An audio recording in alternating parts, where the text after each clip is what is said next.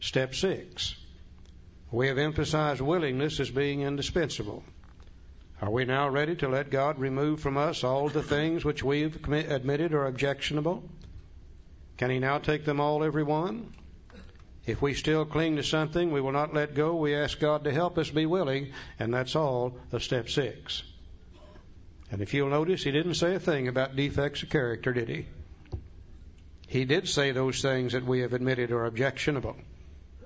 Now, surely, in step 4 and 5, when we looked out into that 5th column, and we saw that old selfish, dishonest, self-seeking, frightened, inconsiderate character that we had become, when we saw that those are what cause us to do the things that hurt people, they in turn retaliate, we in turn resent, we're afraid, we're filled with guilt and remorse, causes us to drink, then surely those things in the 5th column have now become objectionable to us. Are we ready to turn them loose? If we are, we're through with step 6. The book recognizes, though, that self cannot always overcome self. Because it says if we're not ready, we ask God to help us be willing to turn these things loose. Now, you would think when we see what they do to us, we'd be more than willing. But sometimes we're not. You know, we human beings are funny people. So sometimes we would rather sit in today's pain and suffering because we've kind of learned how to take care of that. Sometimes we would rather sit in today's pain and suffering than take a chance on changing in the future because we don't know what change will bring. You see, if I have to get rid of my selfishness and become unselfish, then how am I going to get what I want in the future? If I'm going to have to get rid of my dishonesty and start operating honestly, how in the hell am I going to make a living? I don't know nothing about honesty when I get here. If I'm going to have to start getting rid of my self-seeking, frightened character and start operating on courage, that scares the hell out of me. I don't know nothing about that. If I'm going to have to start considering other people and their needs and their wants, then who's going to take care of me? Sometimes we would rather sit in today's pain than take a chance on changing in the future. And the book recognized that and said if you're not willing, you ask God to help you be willing. And with God's help, we become willing. We're through with 6. When ready, we say something like this: My Creator, I'm now willing you should have all of me, good and bad. I pray that you now remove from me every single defect of character. Whoop. We're in step 7 now. And it said shortcomings, but here he calls, see what he's done to us? He confused the hell out of us, didn't he? You betcha. I pray you now remove from every single defect of character which stands in the way of my usefulness to you and my fellows. Grant me strength as I go out from here to do your bidding. Amen. We then completed step 7. Are you ready to have God remove them? If you are, you're through with 6. Have you humbly asked Him to take them away? If you have, you've done step 7. But I hope you don't make the mistake I did. I assume that now that I'm ready, and God being all-powerful, all I've got to do is turn to God and say, okay, God, here I am, warts and all. Zap me and give me the $29.95 special, and I'll never have to worry about this stuff again. I found out it won't work that way. God will do for me what I can't do for myself. I simply do not have the power to remove a character defect. Only God has that power. God will not do for me what I can do for myself. And what I can do for myself is find out the opposite of that character defect. And then with God's help and all the willpower I can muster, in every situation that comes up, try to practice the opposite. Because you see, God can't take away my selfishness and leave another hole in my head. It's going to have to be replaced with the opposite, which is unselfishness. And when I first got here, my mind was a set of mental habits ingrained in 38, 39, 40 years of living. The habitual thing for me was to react selfishly. And the only way you break a habit is to work against yourself.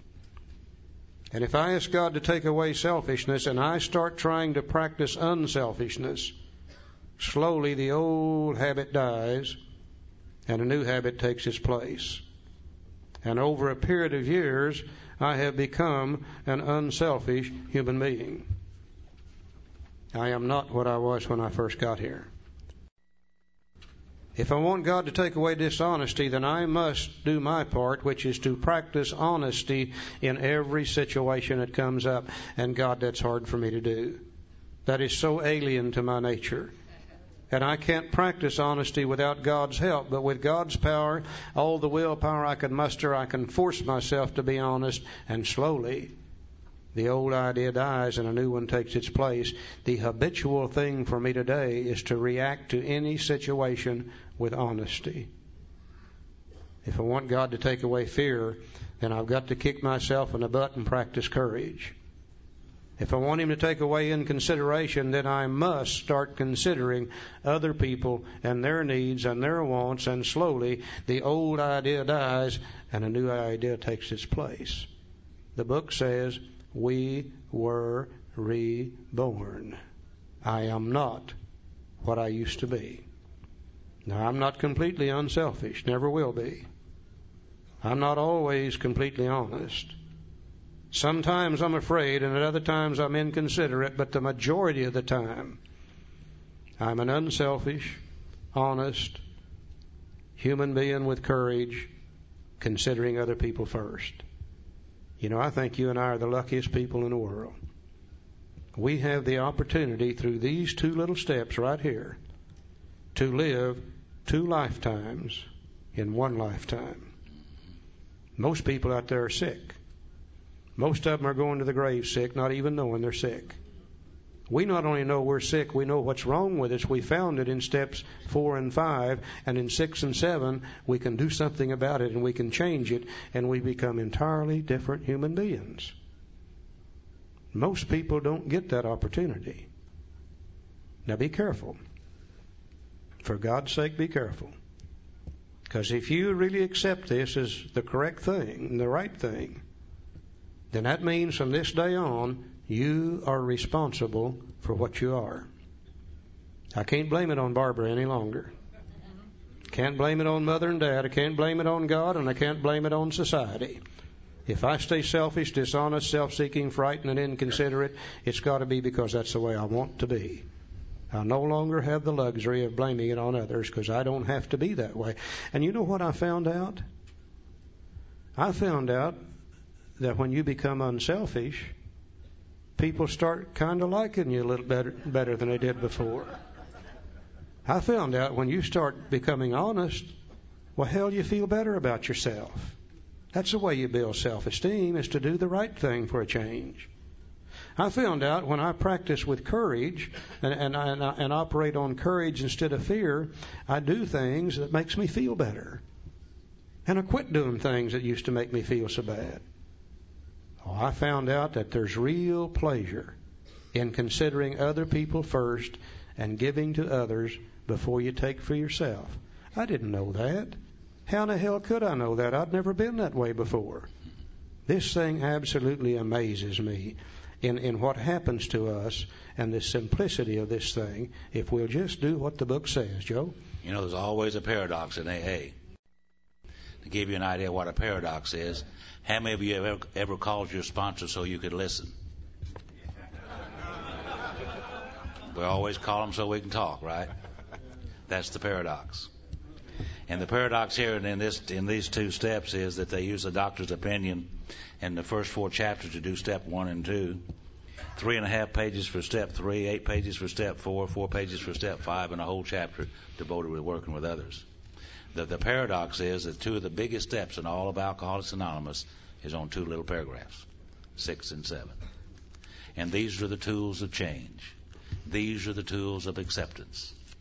A lot of people talk about just run around accepting things. I accept this, I accept that. Well, I can't do that. Acceptance comes after some actions. 6 and 7, the acceptance comes after the actions of 6 and 7. You know, there's a story in another book about this guy named Judas. Judas could not accept what he had done. And what did he do? He killed himself. That's the importance of acceptance. And you can't accept anything unless You take some actions. And he didn't do steps 6 and 7, didn't have them. And the other story is that there's a story in this other book about this guy. His name was Saul. Saul was riding his ass on the way to Damascus.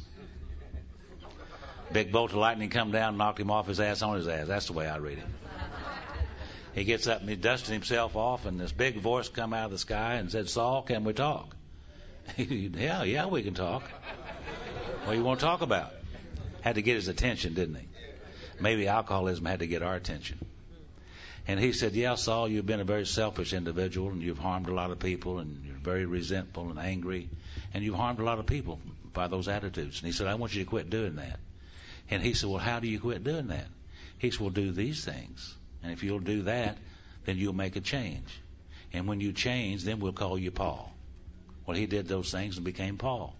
Now, we know that Paul was one of the greatest writers the world's ever known. And in the town of Corinth, they asked Paul one day, said, Paul, said, what is the secret to living? And he said, the secret to living is daily dying. The old Saul had to die so the new Paul came alive.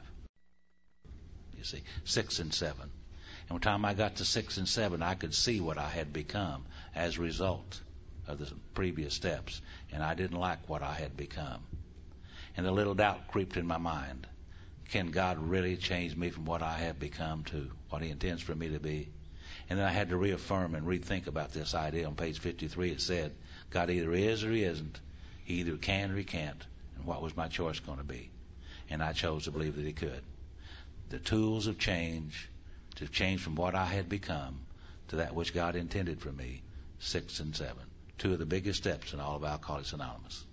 Now, just before the break, I want Joe to tell you one little story about buying some salad to show you practicing this thing. I was hoping he wouldn't do that to me this morning. A few years ago, I went into the grocery store to buy some salad and some stuff to fix for a salad. That night was having steak, and I went in there and bought this stuff and came back up to the register, and I was going to pay up, and I gave this lady $10, and she took the $10 and stood right there and counted me out change for a 20. And I watched her do it. And I picked up that money and I put it in my pocket, and I got out of my car and I sat there and I said, well, you big dummy. You sold out for $10. I thought it was worth more than that, you know. I'm glad it wasn't less than that. And so I took the money back in there and I told the lady, I said, you know, I'm a member of a fellowship that requires me to be honest, and you gave me too much money, and I want to give you this $10 back. And she said, you know, I never heard of a fellowship like that. I said, well, I hadn't either until a few years ago. So here's your $10 back. Well, the whole point of this story, when I walked out of that $10, now believe me, I don't need $10. I mean, I do not need $10. And I walked out of that store, and I felt about that big, sneaking out the door. You see, then I went back in there and gave her that $10 back, and I walked out, and I'm feeling good again. I did the right thing. And if you practice that enough times, the next time she gives change for a 20, you do it right there. You don't even go out the door with it. That's what we're talking about when we change, and only we can do it. Only we can slay ourselves with God's help and become different human beings.